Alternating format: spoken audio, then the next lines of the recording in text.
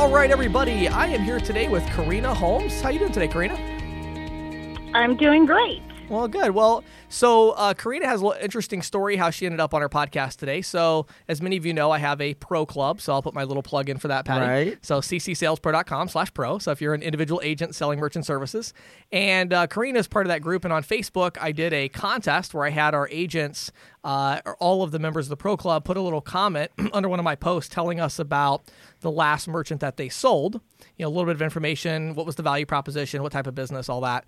And then we just drew a name out of a hat. And part of the contest was some free marketing materials, but also I wanted to interview an agent on the podcast because I always like to keep merchant level salespeople on the podcast to, you know, kind of have that reality check of what it's really like. So anyway, all that to say, Karina and I are going to talk a little bit about building personal branding to sell merchant services. We had Jerome on here talking about Magathy Payments and building that kind of brand. And now we're going to hear from Karina a little bit about personal branding. So Karina, give us a little backstory. How did you get into this crazy industry and how did you end up selling merchant services? Honestly, I was a business owner. So I was your traditional brick and mortar business owner. Sure. And after I sold that business, I really wanted to do something where, A, I didn't have to buy another business, and B, I could do something where it was 1099 and I could still hang out with my kids. Yeah. So absolutely. It was a perfect fit for me. I'm really great at relationships. I'm really great with people. And so being out in the field, it's perfect for me. So take us back. First of all, how long ago was it that you got into credit card processing? I guess would be the first question. It was probably, I'd say, going on 7 years now. Okay. So take us back 7 years ago. How did you get started as far as how did you get those first 10, 20 accounts? Were you going door to door? Were you on the phones? Like what were you doing to get those first few accounts? No. So I am what they call a networking master. Got it. Okay. Got it. So I just started networking, going to different groups, being a part of groups that was industry specific. And I really like that. It does take time to build relationships. Sure. But I realized and I found over time that any single time someone refers me, I teach them how to refer me first of all. Mm-hmm. And when I do get a referral, it's a 90% close. So I want to dig into this because that's why I love doing these interviews because it's so interesting to me because again, you know, for me, I am like the networking idiot. Like I'm the opposite, right? So I never did that. So this is really good. So Karina, talk to me. You said you joined all these groups. I'm assuming we're talking about BNI, Chamber of Commerce, but then you said something about maybe specific industries. Can you give us a little more context? Like what type of groups were you joining? So I just do industry specific. BNI is one of them. Okay. That's great. I don't do chambers. And here's why. And this is just by trial and error.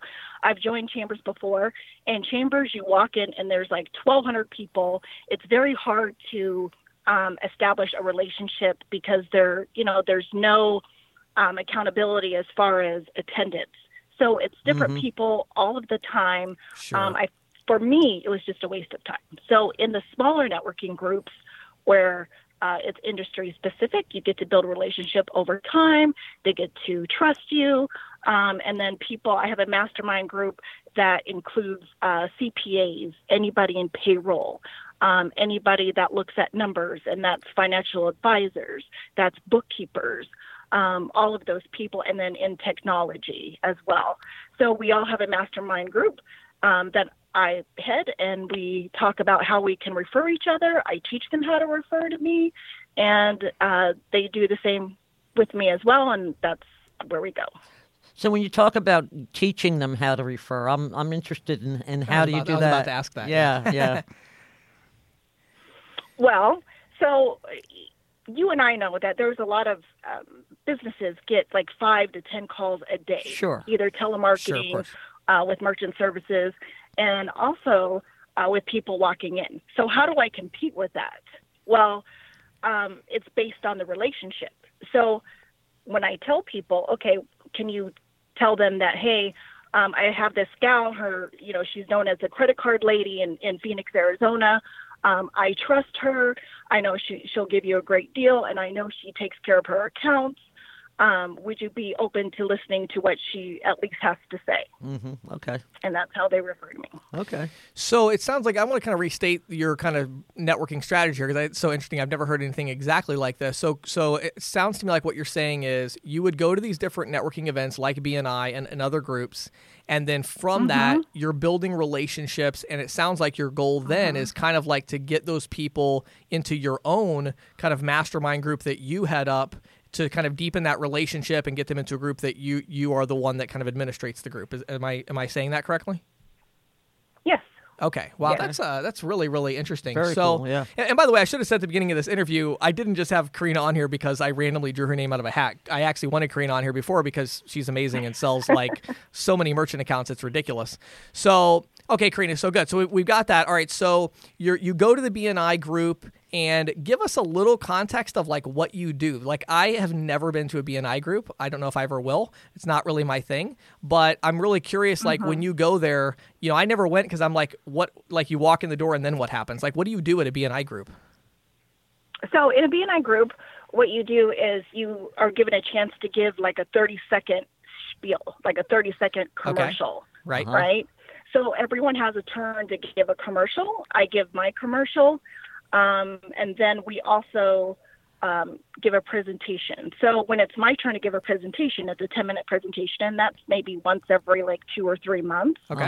And I give a presentation on everything that we offer, everything we do, the POSs that we have, the integration part. That's what I'm really, really great at is extreme integration as far as like if they want to send an invoice out of QuickBooks, how can they send an invoice out of QuickBooks and still be able to process through you without paying the crazy rates? Is that the idea? Yeah. Right. Yeah. Okay, cool. All right. So that was going to be my next question. So you're the integration side. I was kind of curious, like what your value proposition is. Like you mentioned that 30-second commercial and then the 10-minute, presentation. So it sounds like you're saying you have kind of more of like the technical expertise and the resources to, right? So that's the idea. You're going in and doing that. What are some other verticals that you've hit with this same thing of, okay, they want to do the invoice. Are there others like point of sale type integrations, or what are some other verticals that you've hit with success?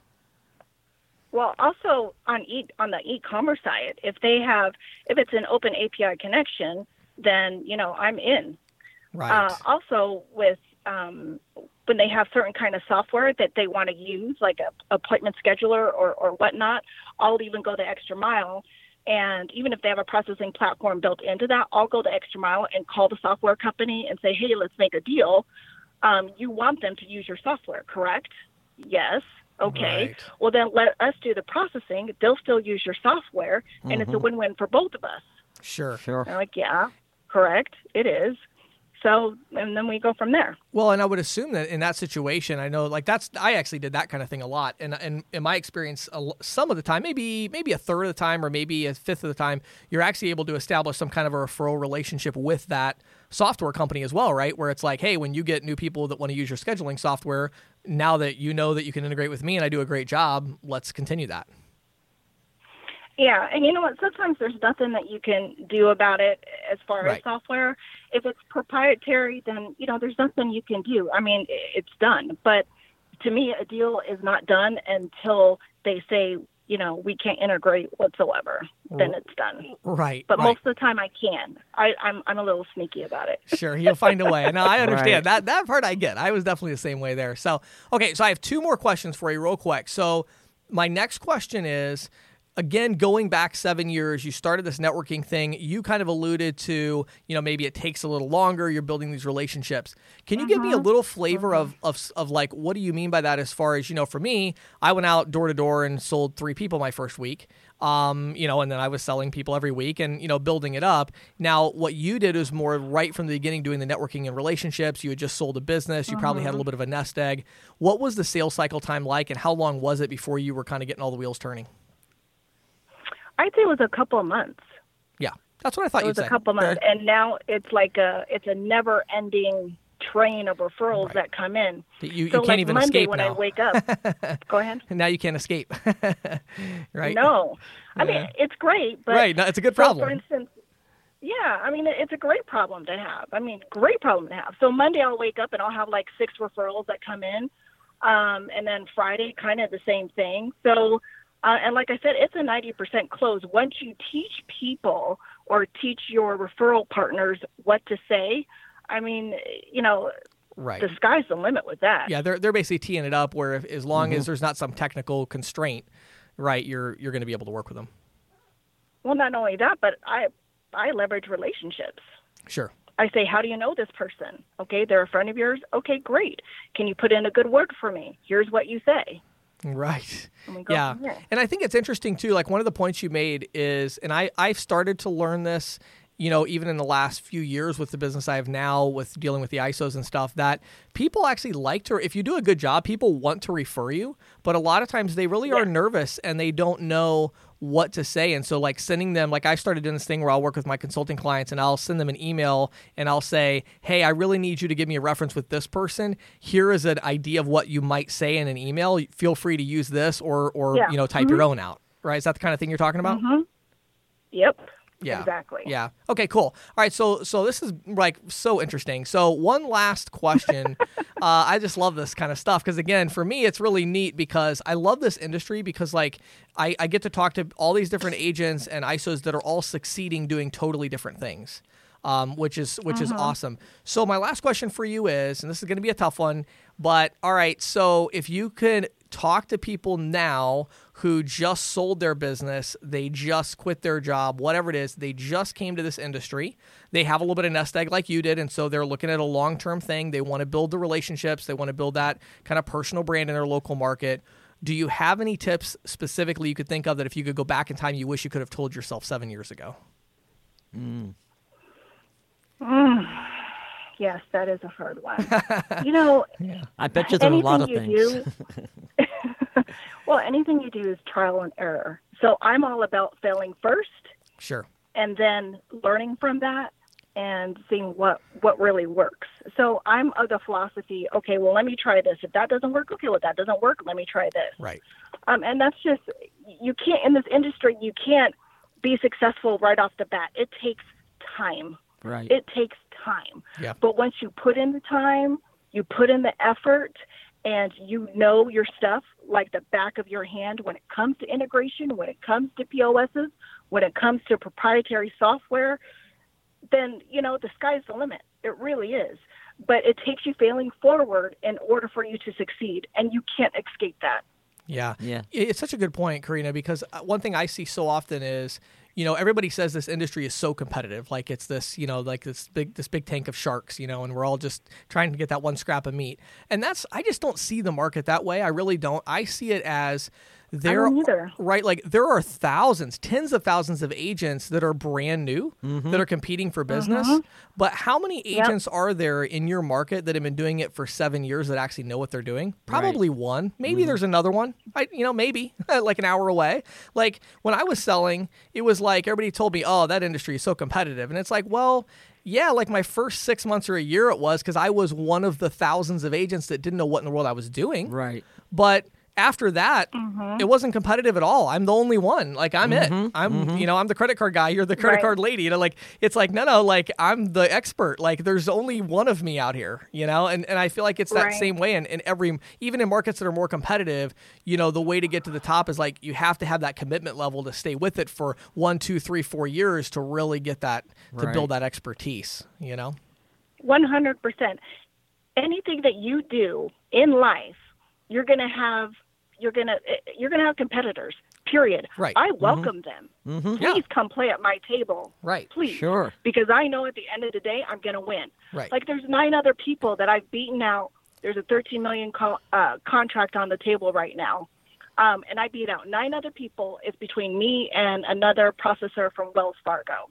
And that's it, because I stay the course.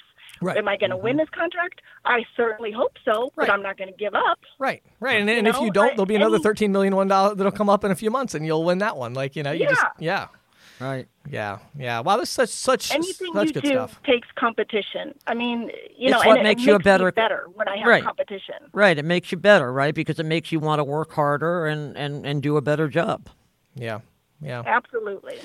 Well, Karina, this has just been such great stuff. I really appreciate you taking time out of your day here to just talk with us and share some tips with our audience. I know there's a lot of people listening that got some really good information and hopefully some encouragement from that as well. Yes, I hope so. And I want to quickly just ask one last Go question, ahead, Patty. if you don't Go mind.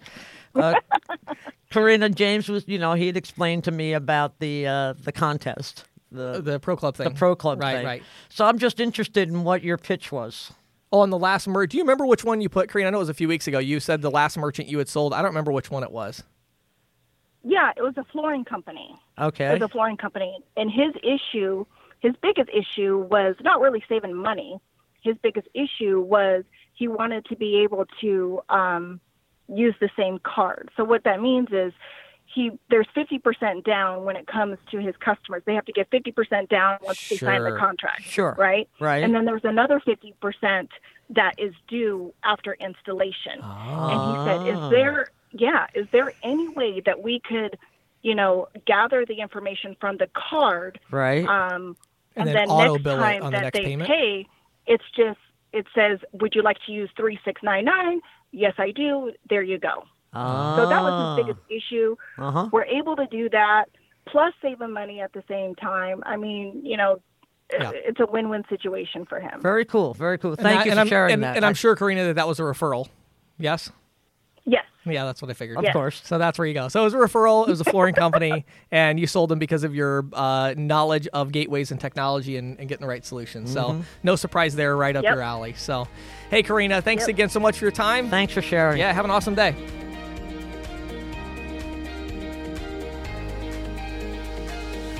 This is the Insider's Report with Patty Murphy, brought to you by The Green Sheet.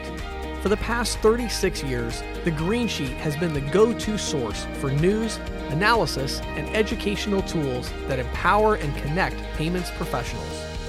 If you're not reading The Green Sheet already, check it out on the web today at greensheet.com.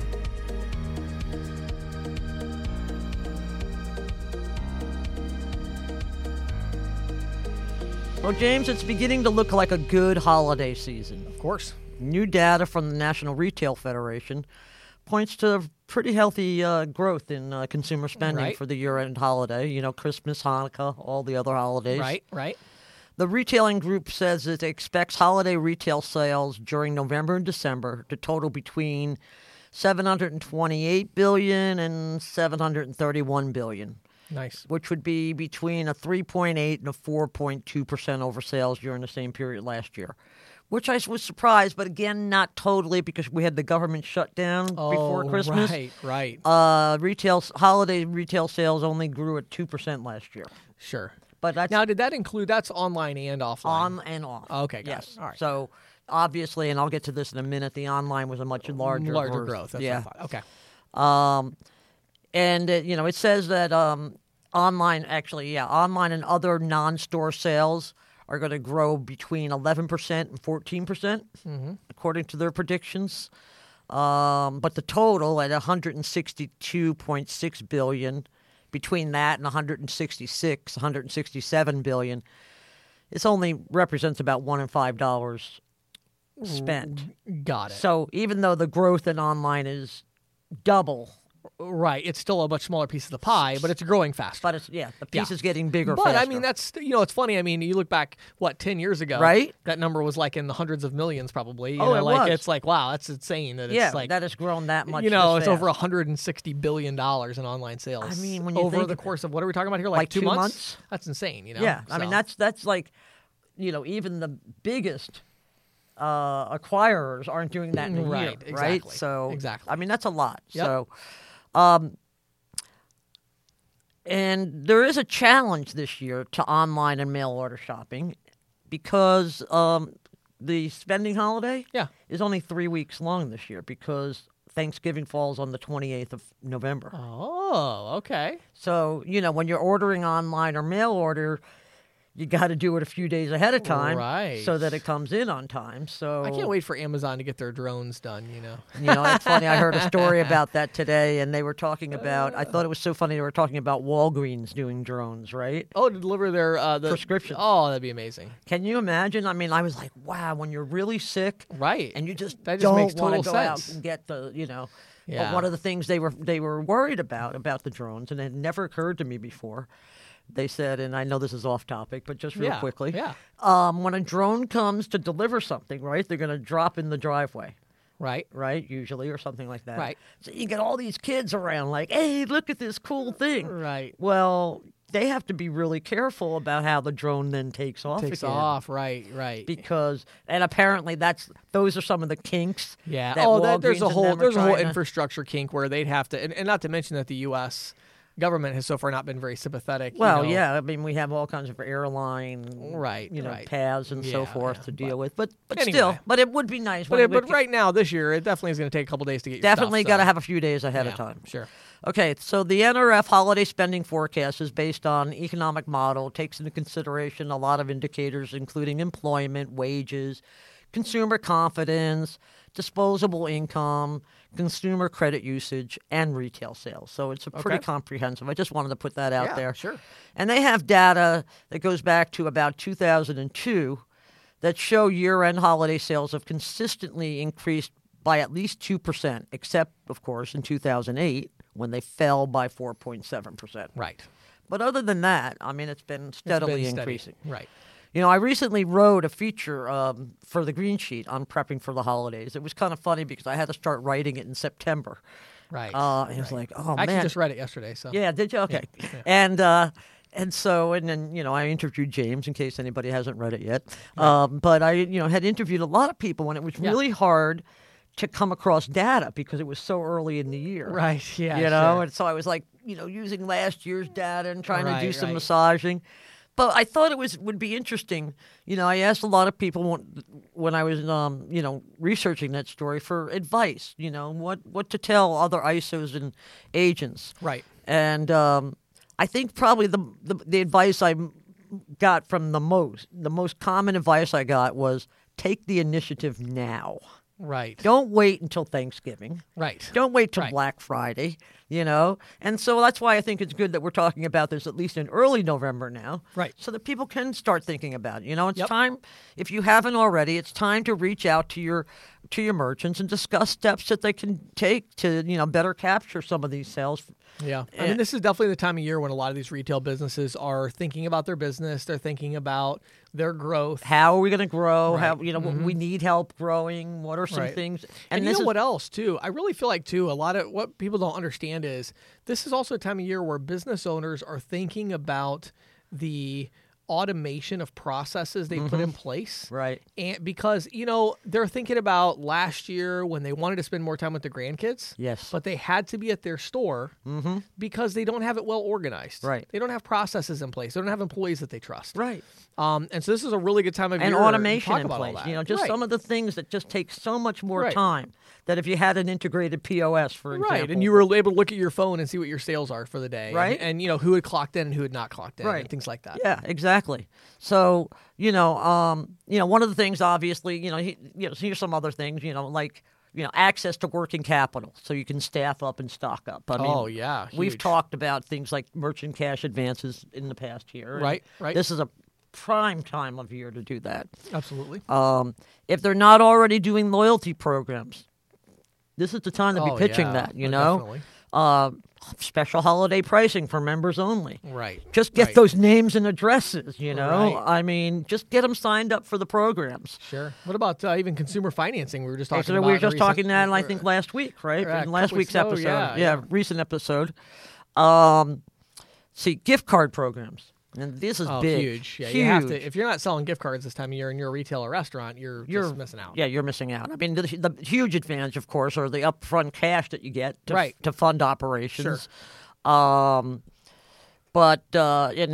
Inventory or whatever. But here's an interesting thing. Research suggests that holiday shoppers dedicate more than half of their gifting to prepaid cards. And on average, spend about $33 more on a gift card than they would a physical gift. Wow. And that doesn't surprise me because I was thinking about it when I was writing this up. I have I have over 30 nieces and nephews. And, Sure. When they get to a certain age, you can't buy them gifts anymore. Right. What are you going to buy them? Right? And for a while, I would send them, I thought, oh, it's really cool. You send them a $50 bill, right? Right. But then I started thinking, why don't I just send them a gift card? Right. They all play online games. They all shop at Amazon. Sure. Well, when I started buying the cards, I was spending a lot more on the cards. It was sort of like, well, it's his birthday right around then. Right, so I'm going to do right. this. Well, if I'm going to do a $75 gift card for him, I better do one for her. Right, sure. And so I can see how that kind of comes about. Yeah. And also, when you're buying physical gifts, a lot of times you'll buy a sale item. Right. It might be a $50 shirt, but you get it for $30. When they go to spend that gift card in January, nothing's on sale anymore. Exactly. Well, and I'll tell you what else, too. I'm thinking about that because I realized, too, for me, let's say I'm buying, I'm trying to think of, recently I bought a gift card for a couple to go to Olive Garden. Mm-hmm. Now, if I would actually pay for their meal at Olive Garden, it probably would have been about $30. Right. I got a $50 gift card because I didn't want them to feel like I got them this gift card and they have to be nervous. Right, about how much to spend? Yeah, and so you do that because it's the natural, you're overcompensating of I want to make sure they have enough to get the thing they want. And especially with restaurant gift cards, I always want to make sure that there's enough on there that they can cover the tip. Right, sure. And give them a nice tip. Yeah. Because I did a lot of that waitressing work when I was young. Sure. And we do live on tips, Yeah. So here's an interesting thing. According to First Data, for every prepaid card gifted last year, recipients spent a whopping $59 more than the value of the card. Now, see, that's a stat right there. Everybody listening, you got to use that. That is an important stat. When you go in and talk to merchants and you say, hey, look, if people buy the prepaid card, they're going to spend $59 more. Right. On that. Yeah, that's that's a huge thing, Yeah. And also, I think gift cards are an excellent way for businesses to reward loyal customers and also to win back dissatisfied customers. Right. I had an interesting experience recently. I had bought some shoes online from REI. Okay. And they didn't fit right. So I take them back. Right. And I'm expecting they're going to give me an REI card, and then I'm going to go around the store and pick out something worth that money, right? They gave me the cash. I walked out of the store. Yeah.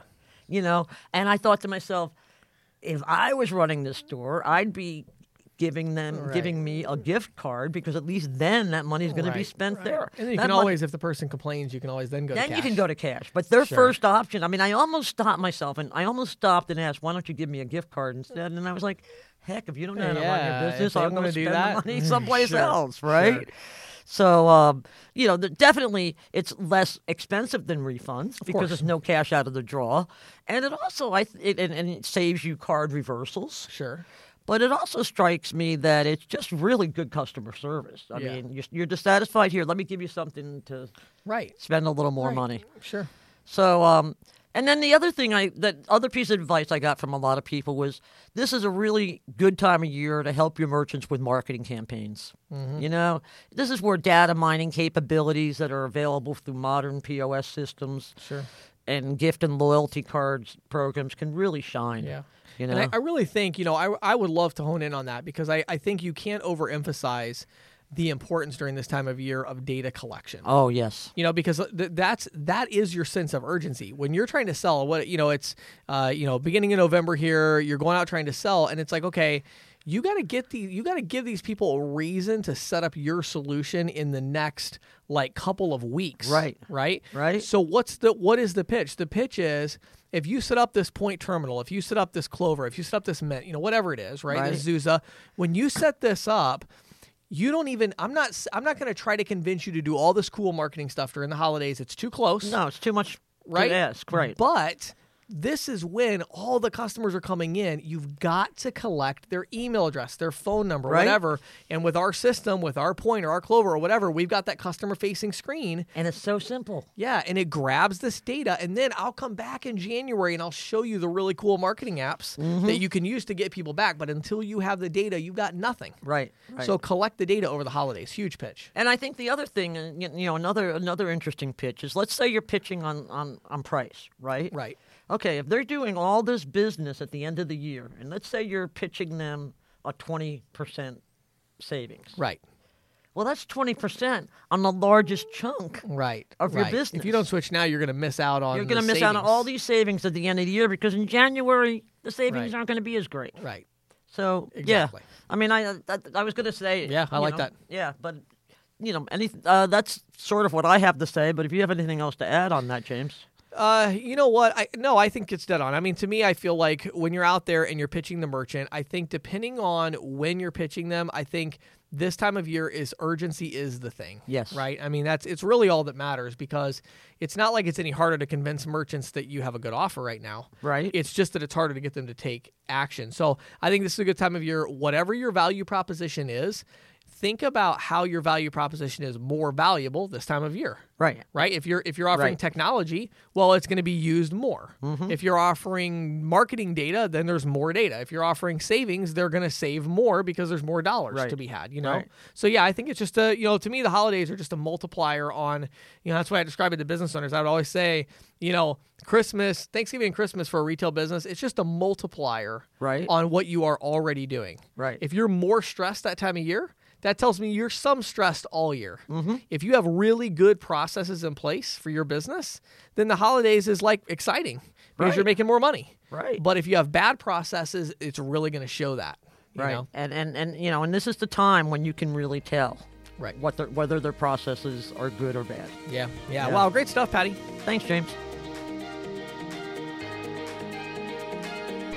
This is Questions from the Field, brought to you by InstantQuoteTool.com. With over 30 training courses covering everything from sales objections to statement analysis, ISOs are using our learning management system to help new agents understand the industry and how to sell merchant services. Industry veterans love our courses because we dive deeper into concepts such as interchange and explore new industry trends like cash discounting, NFC, and the resurgence of American Express with the OptBlue program. Put all of these training courses together with the leading proposal creation tool for merchant services agents in the field, and we believe our branded ISO solution and individual user package is a must-have. Visit InstantQuoteTool.com today or email support@InstantQuoteTool.com to learn more.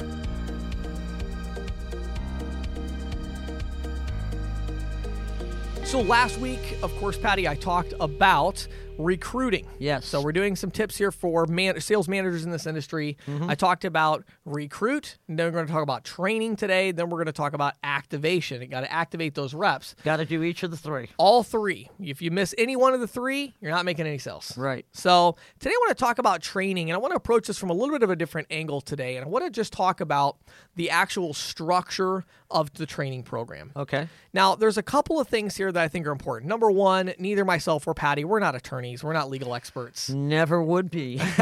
So I'm going to talk a little bit today about the 1099 dilemma here. But again, with the proviso that I'm not an attorney, these are my opinions based on my consulting practice. Exactly. Right. So here's the thing.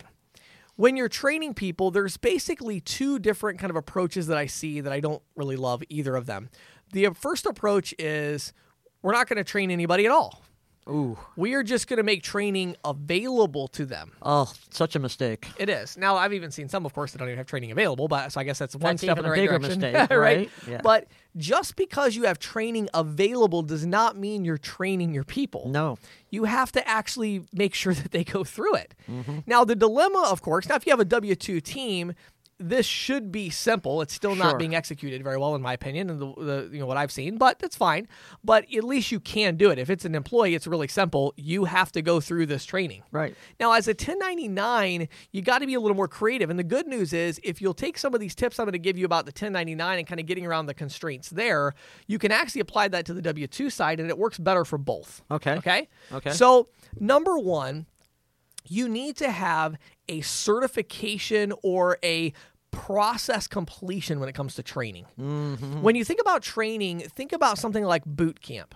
Right. There's a start date, there's an end date, and there's requirements along the way. And once you've completed all the requirements, you graduate, or it's completed, or you get a certificate, or whatever, right? Right. So the idea here is, you really want to have that kind of system of accountability, and not only accountability, because accountability can often sound like a negative. Instead, you want to have that idea of success and this idea of accomplishment. You know? It's not just accountability, it's accomplishment. It's like, I'm a certified XYZ processing payments professional, right?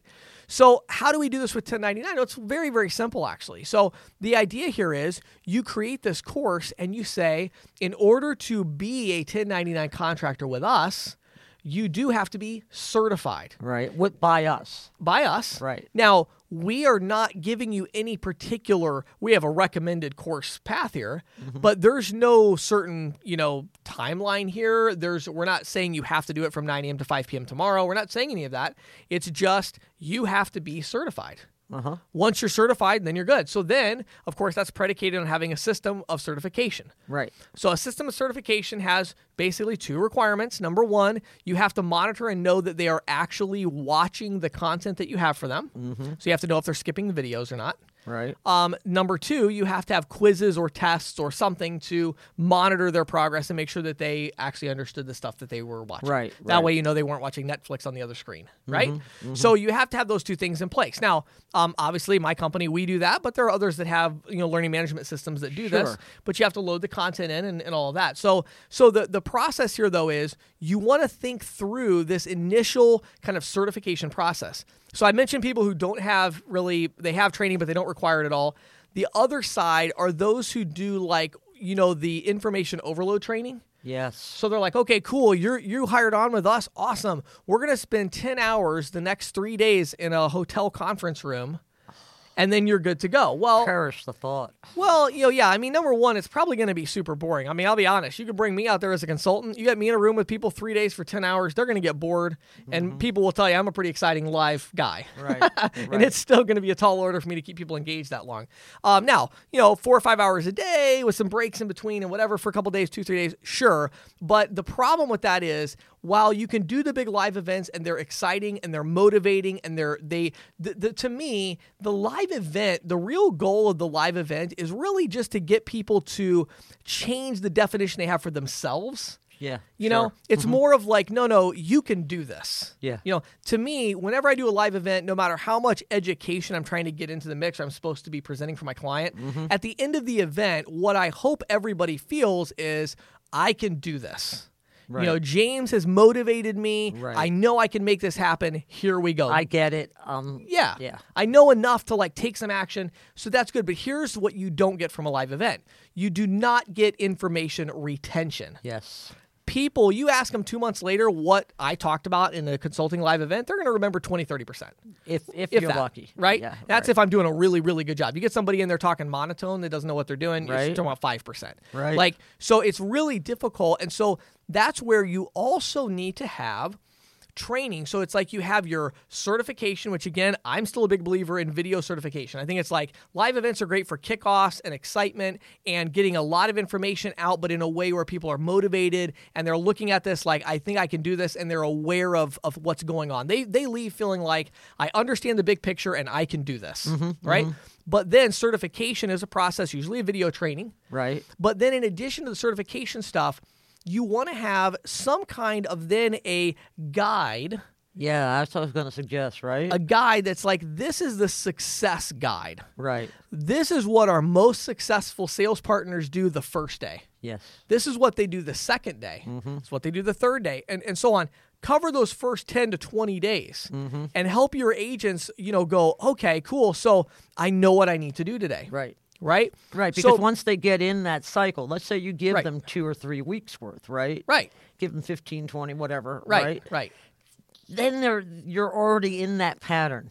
And right. So it's much easier to continue it. Yes. As opposed to saying, here's your information, go fend for yourself. And what that process is all about, and I'll talk a lot more about this next week with activation, but that process is all about getting them to take action. Right. And building those habits. And building the confidence as well as the Absolutely. habits. Yes. Absolutely. So the key really to training, and again, you run into problems with 1099. It's like, how do I require people to go through that? Well, what you do is you say, this is your instructional guide. Right. Where there's not like a requirement that you do this on day 1, 2, 3, 4, whatever. It's just, if you want to do what all of our other successful agents are doing, Right. Here's the course. And I would advise you have some legal agreements in place that are that in no way are we trying to direct the action of the agent here and all of that if they're 1099. But we are saying that, correct me if I'm wrong, Yeah. but they are saying you need to be certified with us First. and this will help you achieve that Exactly. certification, right? Well, no. This would be like you get certified first, which is like the basic amount of information about the industry. Okay.